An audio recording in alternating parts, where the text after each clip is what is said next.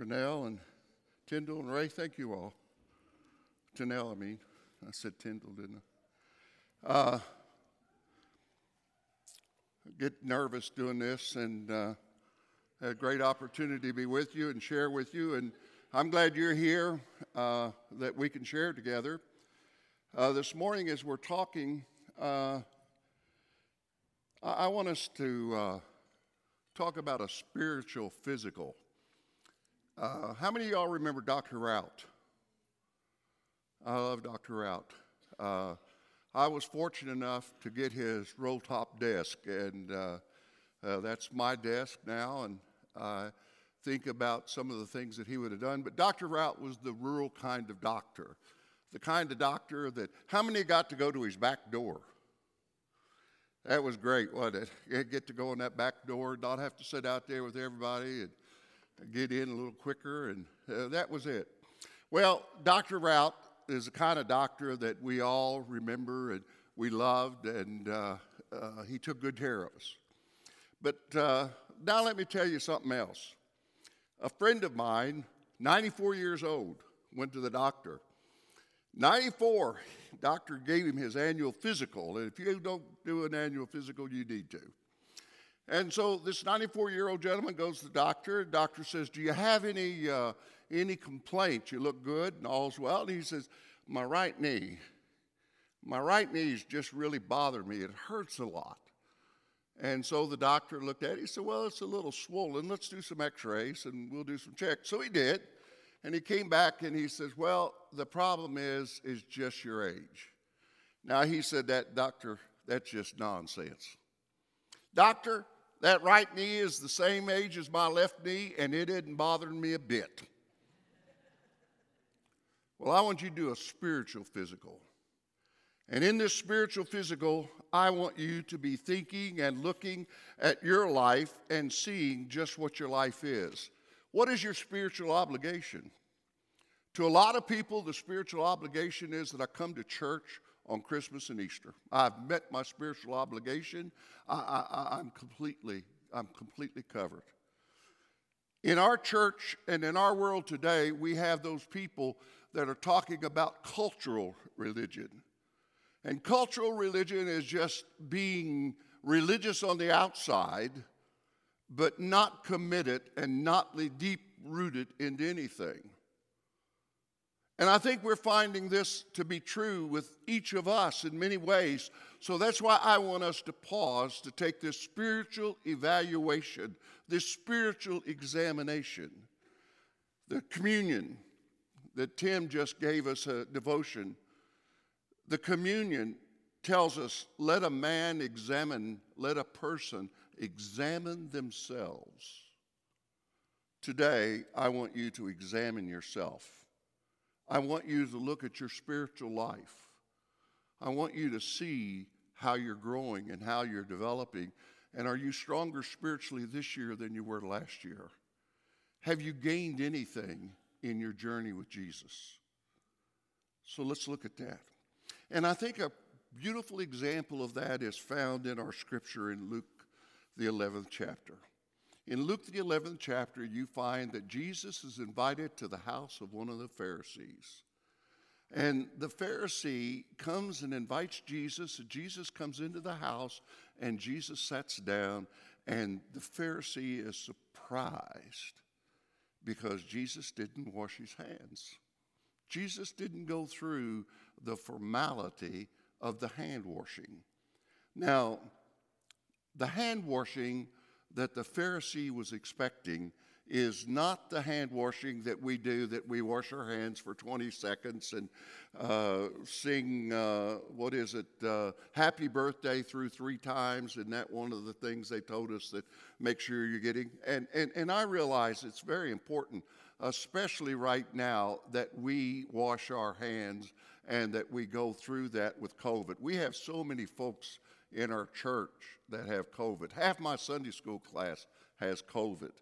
COVID is real, and it's making a drastic difference in our community and in our world. Hand washing is important. But the hand washing they're talking about was a ceremony that you went through. It was precisely measured. It was precisely that you would have so much water poured over your hand in a certain way, in a certain manner, and you go through all this process of hand washing. It's not this hand washing with soap in 20 seconds or whatever. It was a great ceremony that was brought on. It was a big show. And so that's what they're talking about, and that's what they're seeing. So let's look at the scripture. And our scripture is going to be telling this, and it's on the screen for you. And when Jesus had finished speaking, a Pharisee invited him to eat with him. So he went and reclined at the table. But the Pharisee was surprised when he noticed that Jesus did not first wash before the meal. Then the Lord said to him, "Now then, you Pharisees clean the outside of the cup and dish, but inside you are full of greed and wickedness. You foolish people, did not the one who made the outside make the inside also? But now, as far as what is inside you, be generous to the poor, and everything will be clean for you. Woe to you Pharisees, because you give God a tenth of your mint, rue, and all other kinds of garden herbs, but you neglect justice, the love of God. You have practiced the latter without leaving the former undone." You should have practiced the latter without leaving the former undone. Woe to you Pharisees, because you love the most important seat in the synagogue and respectful greetings in the marketplace. Woe to you, because you are like unmarked graves which people walk over without knowing it. One of the experts in the law answered him, "Teacher, when you say these things, you insult us also." And Jesus replied, "You experts in the law, woe to you, because you have loaded people down with burdens that they can hardly carry, and you will not lift one finger to help them. Woe to you, because you build tombs for the prophets, and it was your ancestors who killed them. So you testify that you approve of what your ancestors did. They killed the prophets, and you build their tombs. Because of this, God in his wisdom said, I will send them prophets and apostles, some of whom they will kill, and others they will persecute. Therefore, this generation will be held responsible for the blood of all the prophets that have held responsible for the blood of all the prophets that has been shed since the beginning of the world, from the blood of Abel to the blood of Zechariah, who was killed between the altar and the sanctuary.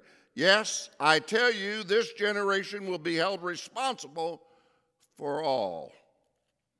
Woe to you, experts in the law, because you've taken away the key to knowledge. You yourselves have not entered, and you have hindered those who would enter. When Jesus went outside, the Pharisees and the teachers of that day of the law began to oppose him fiercely and to besiege him with questions, wanting to catch him in something that he might say. As we look at this, and as we look at this scripture, I keep losing that and I don't care. As we look at this and look at this scripture, I think it's important that we see that we're looking at a lesson that's talking to us with a great message of saying to each of us that it's important that we look at the scripture and that we see what this message is to us. And it's talking, I think, to us about our religious growth and development. Are we going through the motions like the ceremonial cleansing of the hands? Are we just going through motions? Are we coming to church and singing a few songs and partaking of communion, listening halfway to the sermon and getting up and going home, and there's no impact at all on us? If that's what we're doing, then we're going through the same thing. And the words of Jesus were, woe to you. And the words that I have to you today, woe to you. Because it's much more important. Jesus did not go to the table with dirty hands. His hands were clean enough to begin the meal. But they saw the ceremony. They did not see the cleanliness. And they just wanted to go through the outside. Well, in our spiritual journey, one of the things that we have to do is look at our priorities. What are our priorities? All the Pharisees could see was a cup. And they were so concerned about the outside of the cup. And Jesus was asking them to look on the inside. And he told them that they had a foul inside spirit to them. What about your inner spirit? What about it today? You see, I think most of us have a tendency to major in the minors. The things that are really not important in our spiritual growth, we really want to look to. It's extremely difficult for us to keep the main thing, right? It is extremely difficult for us to look and see what is really necessary for our spiritual growth and development. Jesus gives us the example about the inner life, and he says, then the Lord said to him, now then you Pharisees clean the outside of the cup and dish, but inside you're full of greed and wickedness. You foolish people. Did not the one who made the outside make the inside also? But now, as far as what's inside you, be generous to the poor, and everything will be clean for you. Now, he was just singling out something that they could see, that they could know. He wasn't giving a big evaluation. He was just saying, look, this is something that you all need. Because you go into the marketplace and you love the people to say, hey, there's Rabbi so-and-so. There goes Mike. Hi, Mike. But on the inside, you really don't care for them. You just want their acknowledgement. But you don't care about their journey, about their struggles, about their hurts. In your inner self, you've got to become more concerned. You've got to be more listening to your brothers and sisters in Christ. You've got to be hungry to help and to show Jesus. That little light of mine, and thank you, Renelle, that little light of mine is important to shine, because honestly, the only Bible that most people are going to read is that light that is shining from you. That's the only Bible that a lot are going to see. And what do they see? Do they see a negative, cantankerous old person that never sees anything good? What do they see? What is coming out of you? It's that inner person, that person that you really are. And what are you? Are you like the man that couldn't sleep at night? And he had a very difficult time sleeping at night. And finally, he realized that he had cheated on his income tax so many years that was what was keeping him awake, that he was worried, and his conscience was bothering him. So he wrote a letter to the IRS, and he says, find enclosed a check for $500. I have not sufficiently completed my income tax in past, and I'm having a difficult time sleeping. And so find this check.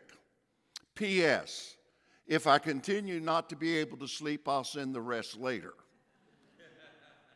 Is that what we're doing? We're just going through the motions. We're pretending to care, and we're plastic when we need to be real. And what the world needs today is truly real people who really love God, who really love Jesus, and whose mind are fixed upon doing what Jesus Christ wants you to do. Your inner self. Look at your inner self. Are you the kind of person that really loves Jesus Christ? Jesus loves me. Why? How do I know that Jesus loves me? The Bible tells me so. So read the Bible, set that personal relationship with Jesus. When Sharon and I were dating, and post offices were right different than they are today, you could mail a letter and the next day. And so when I would go home on Fridays from Louisville, and I would come back on Monday, the first thing I'd do on Monday is I'd go to the west end of Louisville to Sharon's house. I would go there, and then I would go to class at 6 o'clock at Louisville Bible College, and then I would see her every day as she was a student at Louisville Bible College. And then on Friday, I'd go home and I'd preach at Liberty on Sunday. But on Friday, I would send her a letter. On Saturday, I'd send her a letter. And on Saturday, I'd do it special delivery, and they would deliver it on Sunday. So we didn't have cell phones, and it cost to call, and it was cheaper to send the letter. Well, that was the kind of contact I wanted with her, that every day that we were in communication. Well, that's the kind of relationship that we have to have with Jesus, that every day we're in communication with Jesus. Can I get an amen on that? Every day we have to be in communication with Jesus. Every day we have to talk to him. And if our inner self is saying, I'm going to try this, and if this doesn't work, then I'll do some more later, that's not good enough. That's not good enough.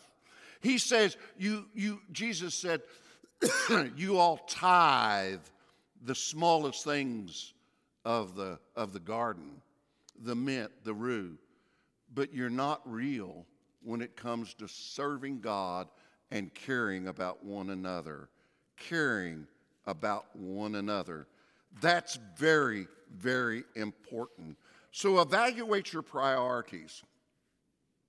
Evaluate your priorities and see what they are.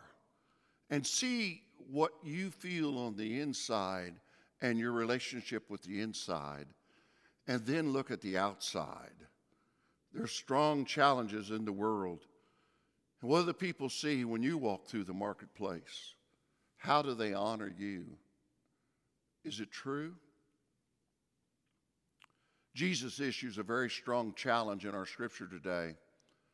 And Jesus is issuing a strong challenge that we've got to be looking out. There's dangers. There's pitfalls out here. And we've got to look for those.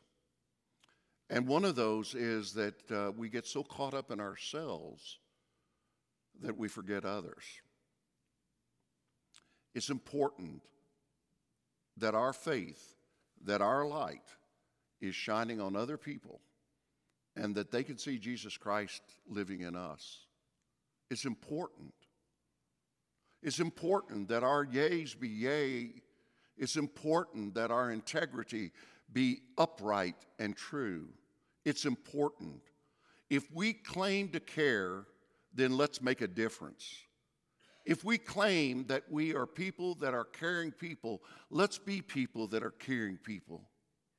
I had an eye-opening experience this week. I've known some people for many, many years, and I sit down with them accidentally on one day this week, and they started telling me things that I never had any idea they were going through that.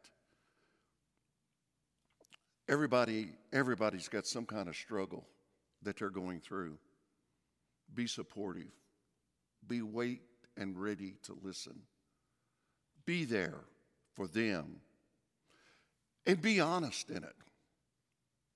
Up in Indiana, America, I had a friend whose wife had a stroke. And he was a preacher. And the church rallied. Oh, man. They brought food. They provided transportation. They gave him days off to stay in the hospital with his wife. They really cared. They really, really cared. She was discharged from the hospital. She did not completely recover from the stroke. She could not speak clearly. She could not walk very well. It was wonderful the way the church responded. But when she got home, the people started clamoring a different drumbeat. The people were saying, you know, brother so-and-so can't do his job because his helpless wife. He's just holding him back. The church isn't ministering like it ought to because of his helpless wife. They dismissed him. What happened? What happened to that church that cared? What happened? The same thing, we've got to be on our guard, and I think Jesus is telling us, woe! Woe to you people! Woe to you people who claim to be caring! Woe to you people! Because you're not lifting up one another, and you're not encouraging one another. Woe to you people! Woe! Because you are not making that difference for Jesus Christ. You know, I am not a religious expert. And if you're in my Sunday school class, and I invite you to come to my Sunday school class, or any Sunday school class at 9 o'clock on Sunday mornings. But I believe in this Bible. I believe that it is a lamp unto my feet, a light unto my path. I believe in this little book, that it's out there, and it is telling me the way I should be. I believe in this book, and I believe that this book is telling me that we need to create an environment of open-mindedness where people can come together, where they can love one another, they can lift up one another, and they can show one another they honestly care. This Bible is telling me about a great love story. This Bible is telling me about a love story that God so loved me, that God so loved you. What did he do? What did he do? He gave his only begotten Son. Why? That we do not perish. God loves you, and he gives you this love story. And this church is built upon that love. This is not a club. This is not an organization that one or two people are controlling. This is God's house built on God's word. And you are God's people that make up this house. And you need to be people who are examining yourselves.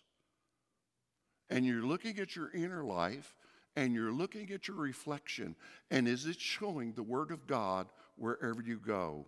Yes, this is an essential love story, and it tells how God loves you and how God loves me, and we're out there to make a difference in this world. When Sharon and I went to Israel, one of the great moments, and I don't know who said it, but somebody, there were two or three main topics, and when we went, it was a long time ago, it was 1979, and the big question was, would Ronald Reagan be elected president? Everybody, everywhere we went, asked that. Do you Americans think who? And that was the question. Well, we were in a Jewish home, and they were making conversation, and he says, "You Americans amaze me. You're so funny." He says, "You Americans, you take the Bible literally. You're funny. You take the Bible literally, but you don't take it seriously." Now think about that. That is a condemnation on all of us. You take the Bible literally. This is the love story God's given to us, but you're not serious about it. And I want to ask you today, how serious are you about your religious life? How serious are you about your relationship with Jesus? Because all the world's ever going to know is the quality and the quantity you love. How does the world know that you are Christians? By the way you love. The scripture says that, by the way you love. So as you take this test today, as you go through this test and you honestly evaluate yourself, I hope you come back with some positive results. And in those positive results, I hope you're going to find some ways that you might improve your life. I hope you're going to find some ways that you're doing well and that you continue to do those. But I ask you to pause, to take a moment or time to evaluate who you are spiritually. And will Jesus Christ say to you right now, "Well done, thou faithful and good steward." Adam, in his plans, he's going to put in more Bible studies this year and more opportunities for home outreach. And that is so that neighborhoods can see that you are Christians and that the sign that the little light's going to be shining in your neighborhood. We're going to be doing some other positive things in the community, but all this is in the framework that we might show the world that Jesus Christ is alive and well, and that he's alive and well in our lives. But you know, today, I'm going to ask you to look at your hands. I did this once before and asked you to look at your hands. And what are your hands doing for Jesus? In your evaluation, look at your heart. And there are so many hearts that are cold and cool. I love the little saying, I should have you do this one. I'm going to get all excited, tell everybody that Jesus Christ is King. You know that song? I'm going to get excited, tell everybody that Jesus Christ is King. I want you to get excited. And I want those cool hearts of yours to be warmed and on fire. I want those hands that are doing nothing, that are idle. I want those feet that are not moving. I want that voice that is silent. I want it to get on fire. And I want it out there. And I want to be telling people that Jesus Christ is King and he's coming again. And he's going to redeem you and take you with him. If you know him. Do you know Jesus? Does he know you? Get fired up, brothers and sisters. Get fired up that Jesus Christ is your King. Let's pray.